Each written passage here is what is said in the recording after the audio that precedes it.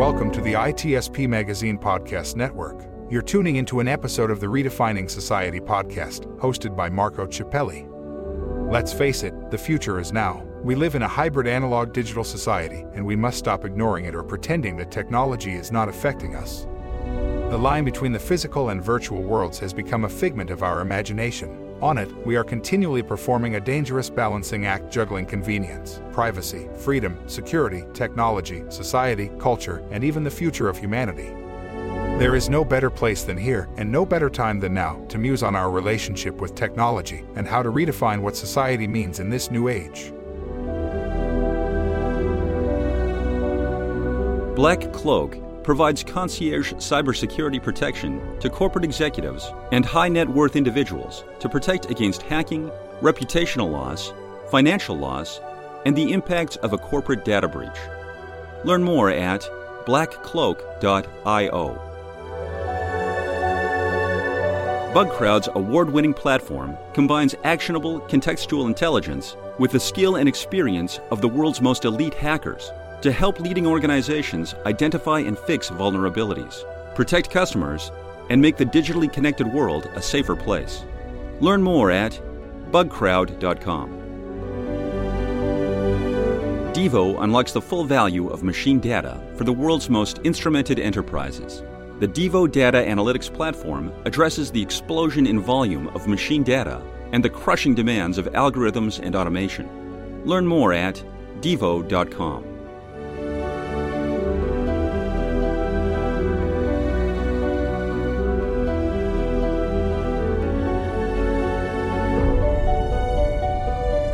Hello, this is Marco Ciappelli. Welcome to another episode of Redefining Society podcast. And this is where, as you know, we muse and reflect on technology and the way that we interact with it. So it's either you can think about society and technology or technology and society. I don't care. It's the same thing. We meet in the middle.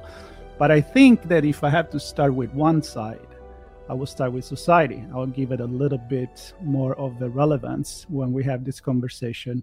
And eventually, we meet in the middle. Today, I'm actually really excited because we're going to talk about a book called Ethics for People Who Work in Tech. And we're going to do that with the author, Marc Steen, all the way from Europe.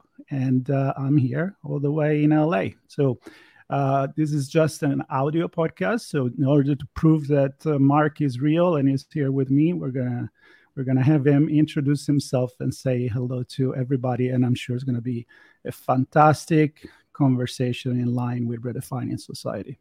Welcome, Marc. Thanks for the invitation, Marco. My name is Marc Steen.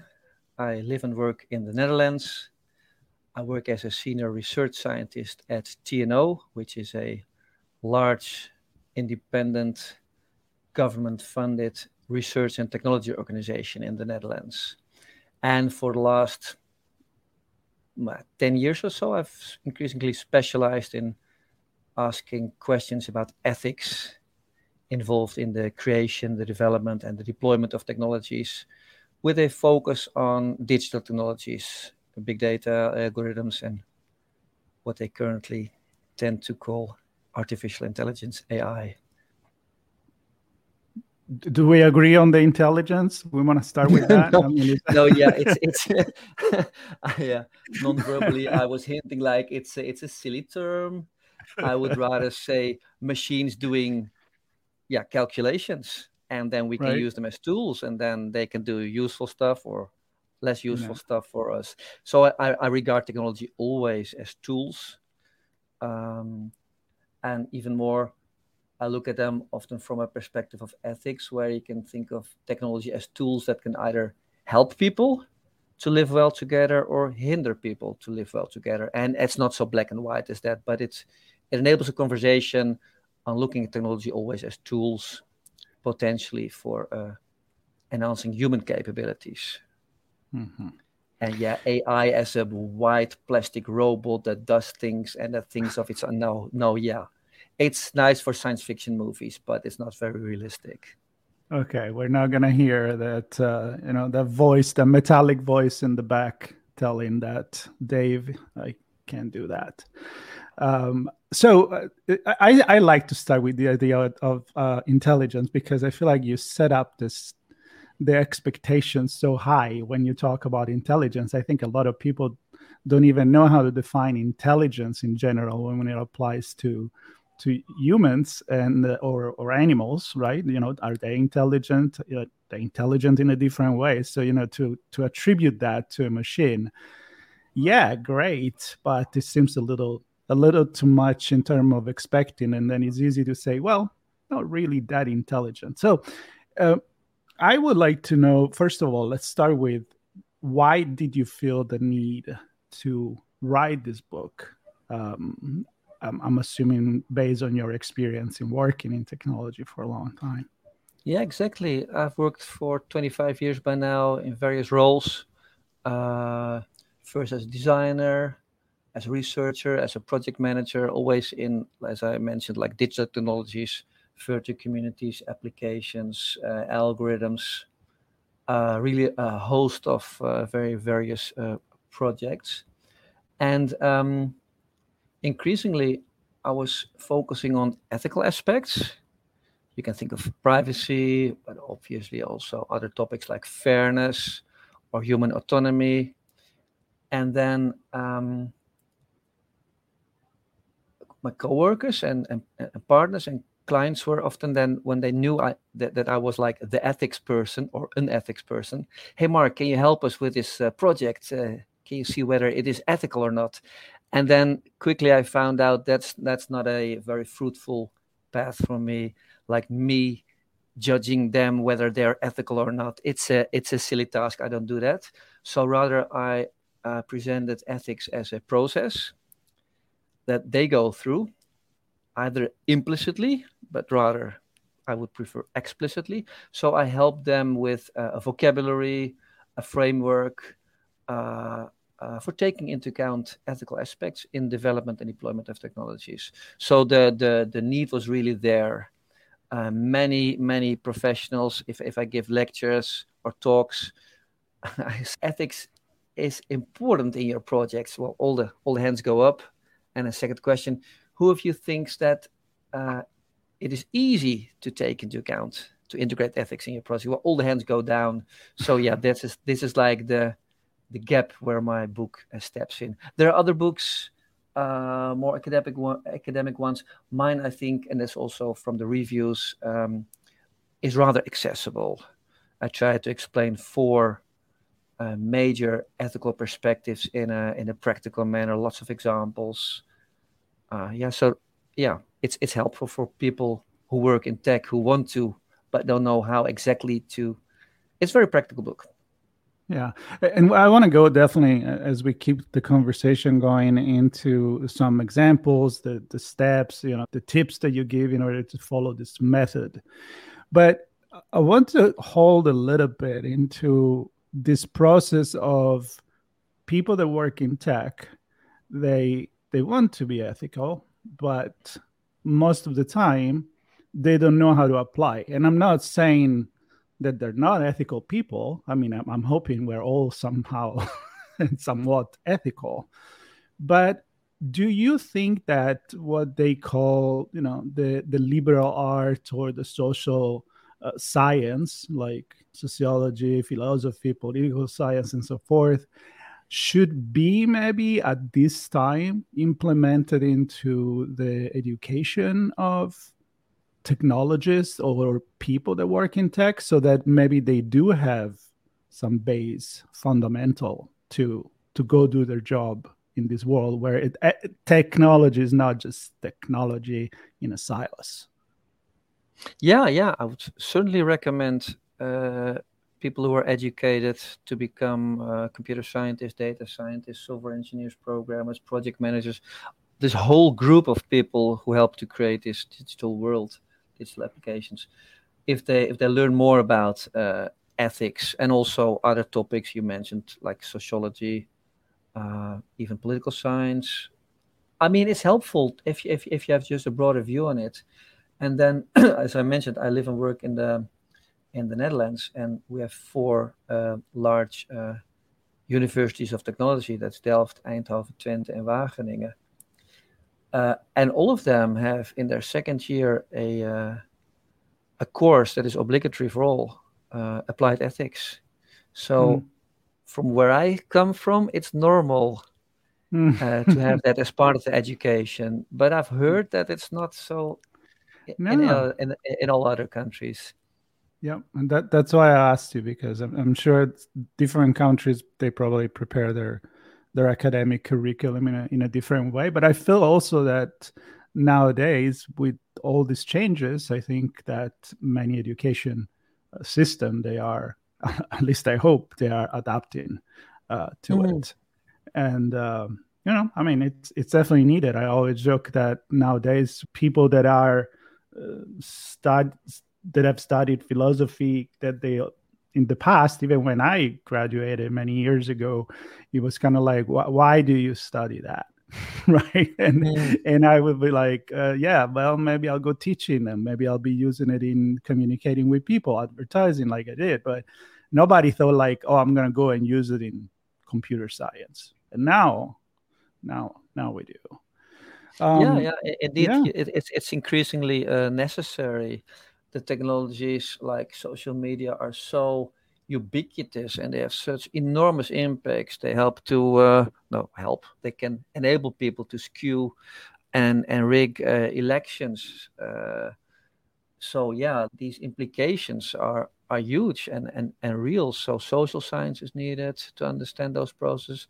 Ethics is needed, political science.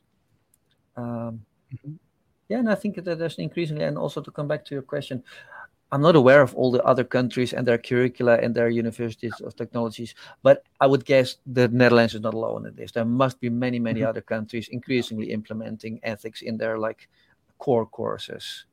Right. But let's talk about your book. So you say you have many examples, you have a system that I'm sure it will help both people that do have a certain background in social science, because it's never enough. Certainly not a science that is exact, like maybe other kind of science.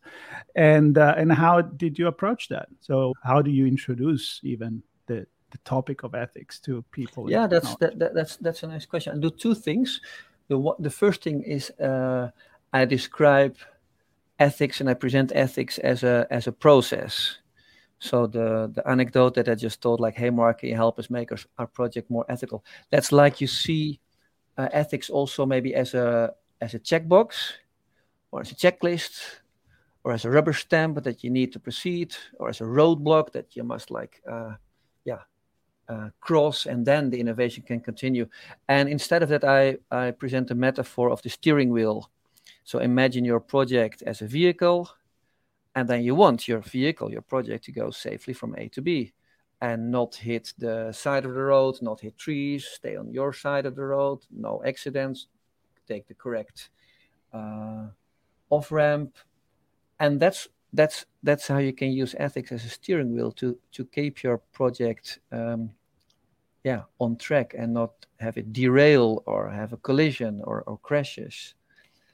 And secondly, and that's a bit more abstract, it's not a real metaphor, but as a process, which means this also has to do with my background in industrial design engineering in Delft, which approaches design and innovation very much like a process that you can facilitate, to some extent manage it, but coordinate and facilitate for sure. And then it's an iterative process that I'm proposing. Like, first, you put your project on the table, you look at it, you imagine, you envision the outputs, what you want to achieve in the world, and then you identify issues. That's step one. What could go wrong or what could go horribly well? I mean, that's also something. I gave the example of social media. Now, everybody all the time, everywhere is using social media. So it's like, that can also go wrong or have implications. So that's step one, identify issues or risks or things that you want to look at. Secondly, organize conversations, dialogues about these, first with the project team, but also with a potential user or somebody who who will experience the effects of it. If it is an algorithm that aims to detect fraud, you can invite a person who has been pointed at as being committing fraud, but then, for example, it was a false positive. So that person, in fact, didn't commit fraud. So that's very useful to hear such a person's experiences with. So were you able to complain? Were you able to correct? Were you able to look into the algorithm, how it came to this wrong conclusion? Thirdly, and that's also an important step, is and that's the opposite of the philosopher sitting in their armchair. It's do something, keep your project going, make a decision, either design option A or design option B, or this feature or that feature, and then importantly, do some kind of experiment or monitoring that enables you to evaluate. So issues, conversations, and action. That's, I think, is a iterative process that you can repeat every 3 months, 3 weeks, depending on the way that you organize your projects.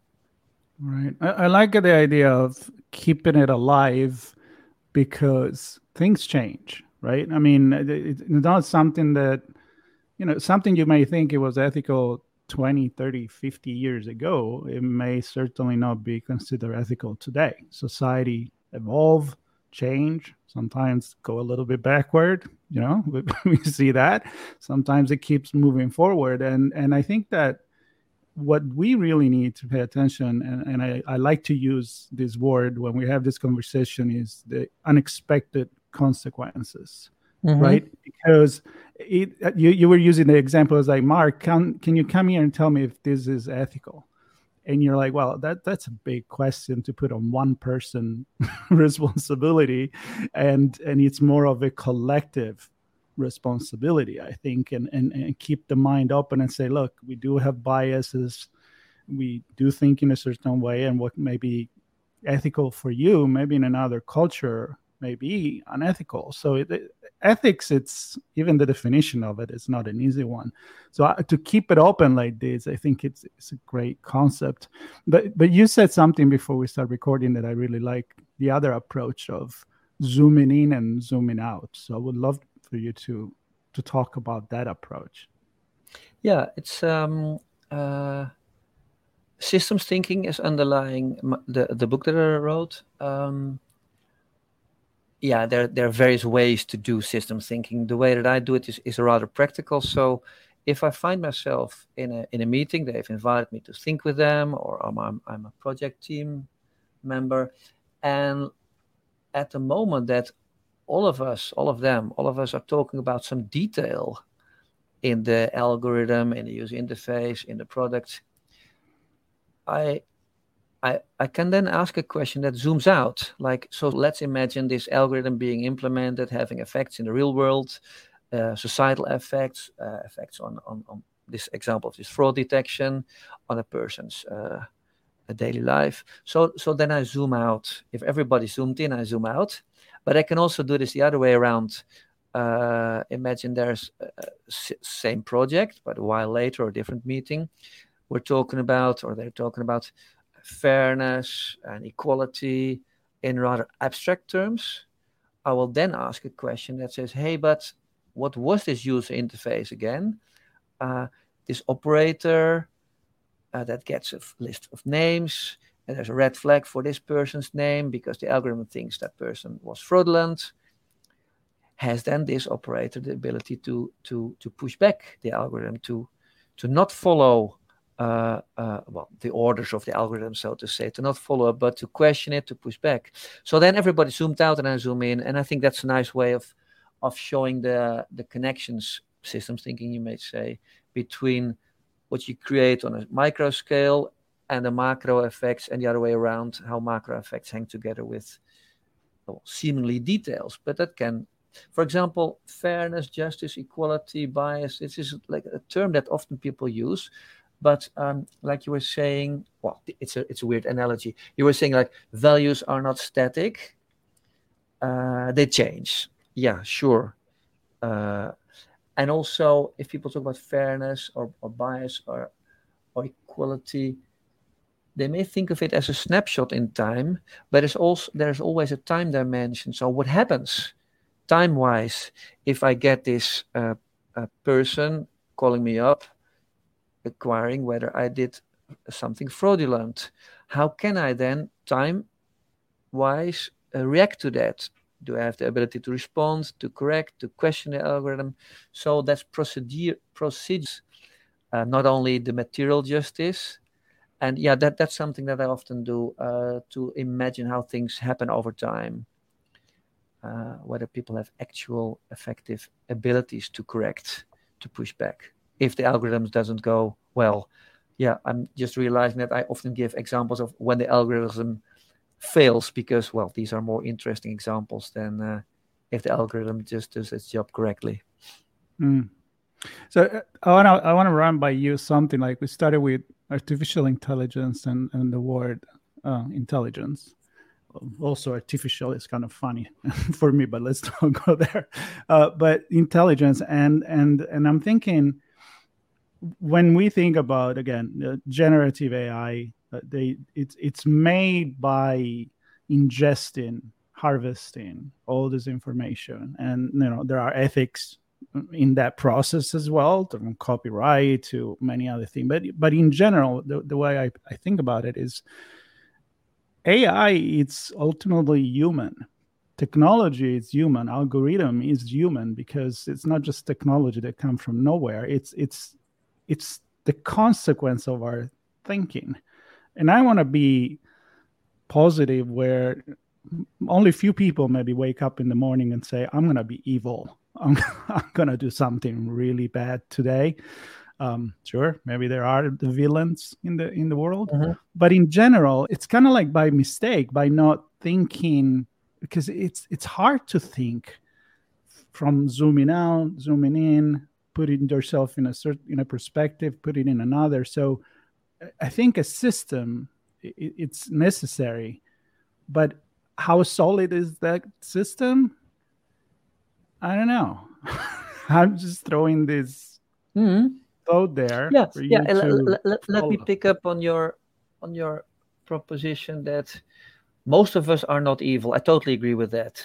Like in the first chapter or so of the book, I write, the assumption underlying the book is that most of us, all of us, have the ability, even the motivations to do good, to do well, to do good to others, to do good to the world.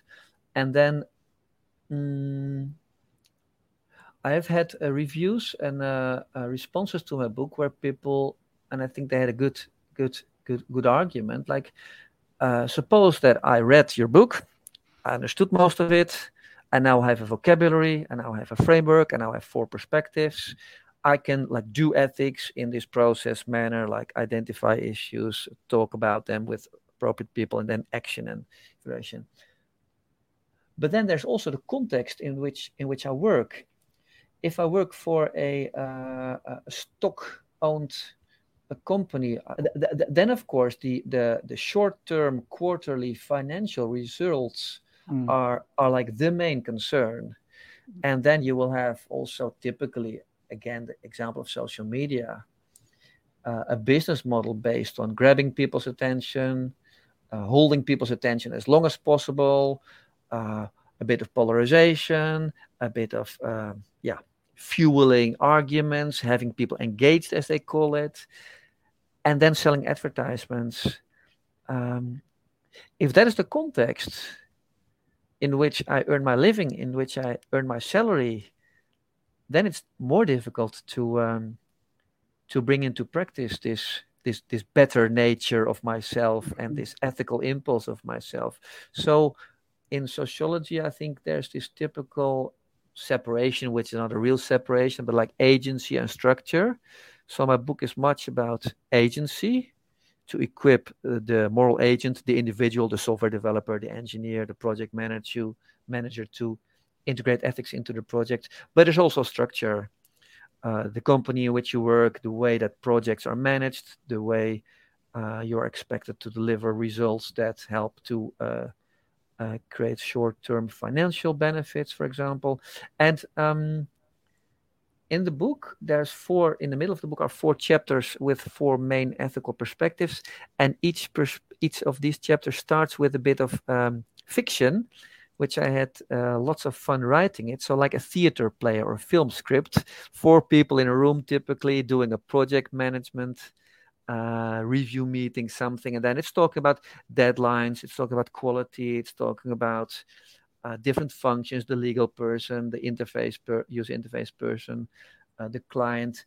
And I think by that way, I try to pull in some of the reality of doing your work in a project, in a company, and then also showing how sometimes, hopefully often, this inclination to do good stays alive.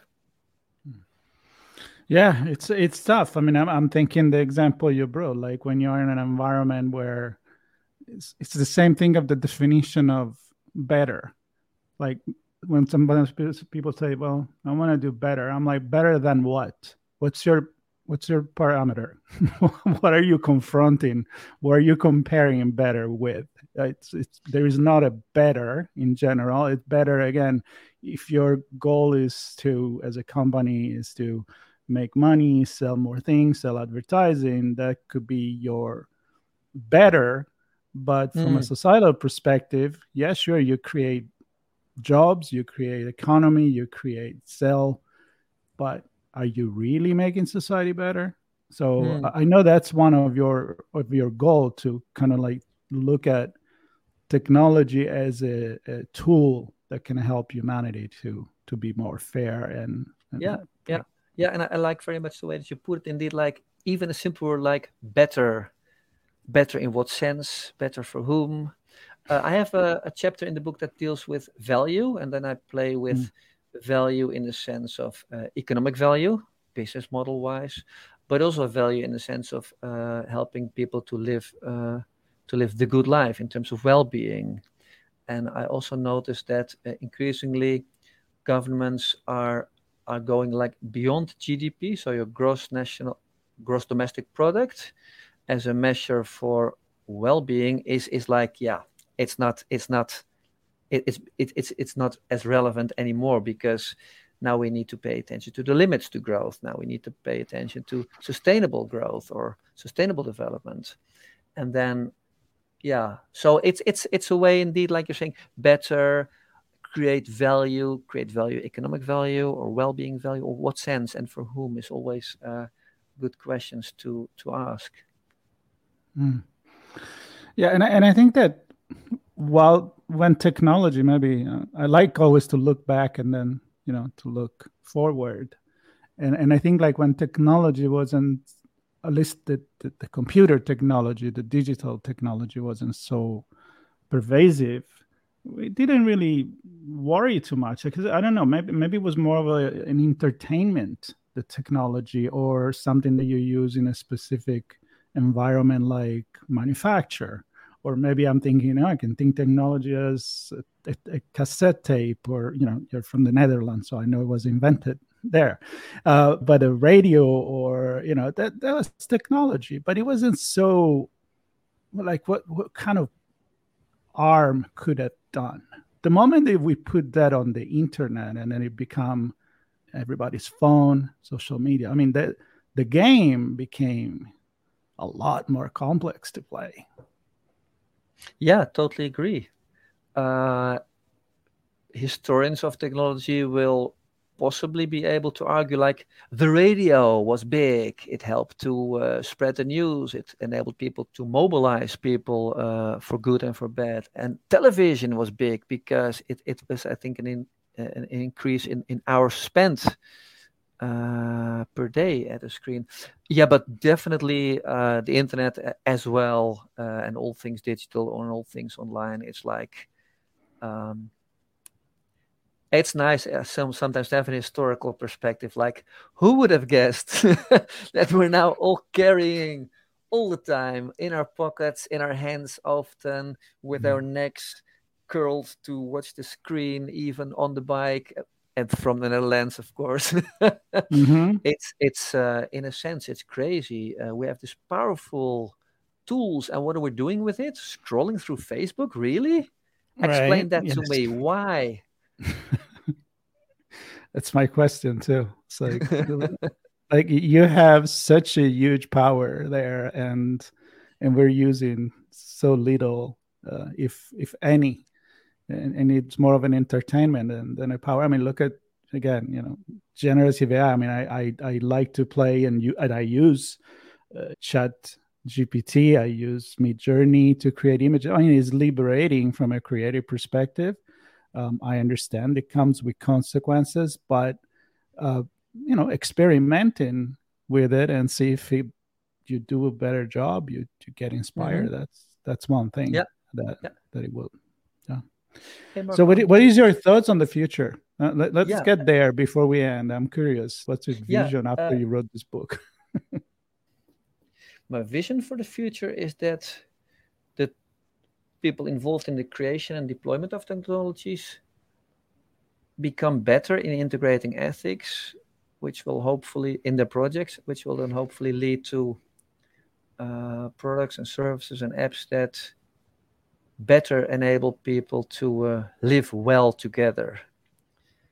And that's allusion to the book I plan to write next. Hey, All right. yeah. Give us a preview. What is the book? That was the preview. Yeah, very That much. was pretty much Yeah. it. No. What I can maybe do is even briefly discuss the 4 ethical perspectives that I like at the center of the book, and then I can answer this question more. Please. Yeah. So I go back to several ethical perspectives that are commonly used also in the context of technology. First one, I think it's very much accessible to people with technology or with economics backgrounds, is consequentialism. It seemingly simply looks at the potential pluses and minuses of the technology that you're working on. So let's take ChatGPT as an example. On the plus side, it helps people with creating better text, better vocabulary, better grammar. I can become a better writer, more creative writer if I use it correctly, like not slavishly, but like as a tool. On the downside, maybe people lose their jobs because you need less workers if they can use a powerful tool like ChatGPT. Consequentialism also enables you to look at the pluses and minuses, how they are in a larger system. Like the creation of ChatGPT required lots of workers in Kenya to clean up texts, to moderate, to do this and that, and that was obviously not always pleasant work, labor conditions not optimal, etc. So lots of the costs are done, transferred to a country like Kenya, to the workers over there. So that's also how large you take your pluses and minuses analysis, and then how the pluses and minuses are distributed. So the pluses and minuses are simple, but not as simple if you do this systems analysis and this distribution. The second one is duty ethics, and people with a background in law will recognize that it has lots to do with obligations and also with rights, often also with human rights. And that perspective puts center stage human dignity and human autonomy. And that perspective looks at, hey, this company that is creating something, ChatGPT, like what obligations does it have? And strangely, in the digital industry, it's a bit lacking of obligations. Suppose you were a pharmaceutics company or a food or drinks company, you have lots of rules to comply to. You must do this test, and only then can you put it to the market. But algorithms, you just put them online and they're good. And that's silly in a way. So luckily the European Union is doing lots of legislation that have also an impact outside of the EU.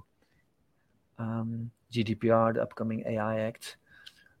So that's an important second ethical perspective, to look at duties and also rights. If we look again at ChatGPT, there are now authors suing OpenAI, the creators of ChatGPT, for infringing upon their copyrights, because you mentioned it before, they harvest, the whole of Wikipedia, lots of books, lots of the internet, and also copyrighted books. And sometimes you can really recognize if you ask for some text output in the style of an author, or with your images producing generative AI in the style of some illustrator or photographer, it is almost or for sure and infringing upon their copyrights and other rights, privacy as well. Third one, to keep it shorter, is relational ethics, and that also I use it as an umbrella term for several ethical approaches that are a reaction to the first and the second ethical perspective, because consequentialism of Jeremy Bentham, for example, and duty ethics of Immanuel Kant, for example, were very much products of the European Enlightenment. And assumptions and ambitions had to do with rationality, independence, autonomy, taken often to the extreme, as if everything needs to be objective and rational and autonomous. And a relational ethics is a critique on that. Like it says, we're all interdependent. There needs to be justice, but there also needs to be care. And that justice and care need to go hand in hand. And that perspective of relational ethics you can use very much for all these digital technologies that have an impact on how people relate to each other, how they interact to each other. The example that I've been given a couple of times, like the fraud detection algorithm, does it then reduce the person to a number, as if that person is not a person without a face, only a number that you send a letter to, like you're a fraud? Or does relational ethics then enable you to think of a process that has much more looks to the human on the other side of the algorithm, so to say? And relational ethics also borrows from feminist critiques and from feminist ethics, because it enables you to question power and the distribution of power. It would, for example, if you take ChatGPT again, look at, hey, is it now really so that 5 US-based companies own all the large language models? That's weird. As if other languages, other cultures, other continents don't matter. That's, I think, also a plea for other cultures, other continents, other languages also working on large language models. The fourth one, Marco, and that's my favorite one, virtue ethics. It ties into what I said before, looking at technology as tools. I was very much inspired by Shannon Veller, her work, her book, Technology and the Virtues. She understands technologies as tools that can either help people or hinder people to cultivate relevant virtues. And then there are several traditions that you can turn to. I turn to Aristotle's virtue ethics, and he would talk about courage and self-control and justice as key virtues. There are other virtues as well, like creativity, curiosity, civility, honesty. I think I have 15 or so in the book that I go into some detail. And then again, look at ChatGPT. Does it empower me as a user to become more creative? Yeah, if I use it correctly, it does. And then virtue ethics has to do with finding an appropriate way of using this technology, like not too slavishly, but to have the appropriate mean, as Aristotle would say. And finally, virtue ethics is, I think, very much suitable for professionals and for professional ethics, because you can also turn around this virtue ethics question and ask yourself, as a programmer, as a software developer, as a project manager, what virtues do I need if I work in this project with this algorithm? I need to cultivate within myself justice and fairness and honesty. If I'm working on an algorithm that is hopefully also contributing to justice and honesty. And now, to come back to your question, my next book will put relational ethics and virtue ethics center stage, how we can use technologies to better relate to each other and to live the good life better. So how we can live well together. Wow, I enjoy very much this. That was my lecture of 10 minutes. Sorry for that, Marco. No. I'm sure that the audience has been enjoying. I did. I mean, I love all these things that you mentioned. I'm relatively familiar with, some of philosopher that I have studied in the past, and I love how, for a moment, I'm like, I had to remind myself we're talking about technology and not philosophy and virtues, because all these that you said, they do apply, yes, in technology, but they do apply in everything else that we do, right? So, are we doing the right thing, and what is the right thing? And I have to say that anything you were mentioning right now, I'm just in that mindset of zooming in and zooming out. It really is, it's functioning in my head almost like a zoom of a camera. And I'm kind of like, yeah, you can look at this in the detail, but you can look at this in the big picture, and you need both. That's amazing. Yeah, exactly. Like the social media app example again, but I can think of other examples as well later on. The business model on a macro scale is often holding and grabbing and monetizing people's attention. How does it do that in the user interface? Well, with beeps and with flashes and with your endless scroll through the timeline. So they hang together, the details in the user interface and the larger societal aspects, implications. Yeah, and the mind manipulation, the mental addiction that you create by doing that. Maybe in the big picture you don't see it because you're not getting that close. But when you go there, you're like, yeah, that's affecting my everyday life. All these beeps and it's like the Pavlov bell, right? It's you become part of that tool, and that's definitely not a good way to use it. But anyway, I really enjoyed this conversation. I think it'd be an interesting book, the next one that you write as well. But for now, we were talking about this one. I'm sure that you gave a lot of example, but there's much more in the book. So I want to remind people that the link to the book and the link to all the your social media, your website, the book website will be in the notes for this podcast. I invite people to get in touch with you, to read the book, of course, to subscribe to Redefining Society podcast, and stay tuned for many more conversation like this. So, Marc, thank you so much for your participation. I really enjoyed this conversation. And thank you. Yeah, come back when you have the next book, anytime. Thank you. My pleasure. All right. Thank you very much. Bye, Marc. Bye, everybody.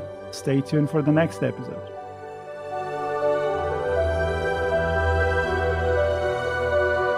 Devo unlocks the full value of machine data for the world's most instrumented enterprises. The Devo Data Analytics Platform addresses the explosion in volume of machine data and the crushing demands of algorithms and automation. Learn more at devo.com. BugCrowd's award-winning platform combines actionable contextual intelligence with the skill and experience of the world's most elite hackers to help leading organizations identify and fix vulnerabilities, protect customers, and make the digitally connected world a safer place. Learn more at bugcrowd.com. Black Cloak provides concierge cybersecurity protection to corporate executives and high-net-worth individuals to protect against hacking, reputational loss, financial loss, and the impacts of a corporate data breach. Learn more at blackcloak.io. We hope you enjoyed this episode of Redefining Society, hosted by Marco Ciappelli. If you learned something new and this conversation made you think, then add this show to your favorite podcast player, subscribe to our YouTube channel, and share the ITSP Magazine podcast network with your friends, family, and colleagues. We hope you will come back for more stories and follow us on our journey.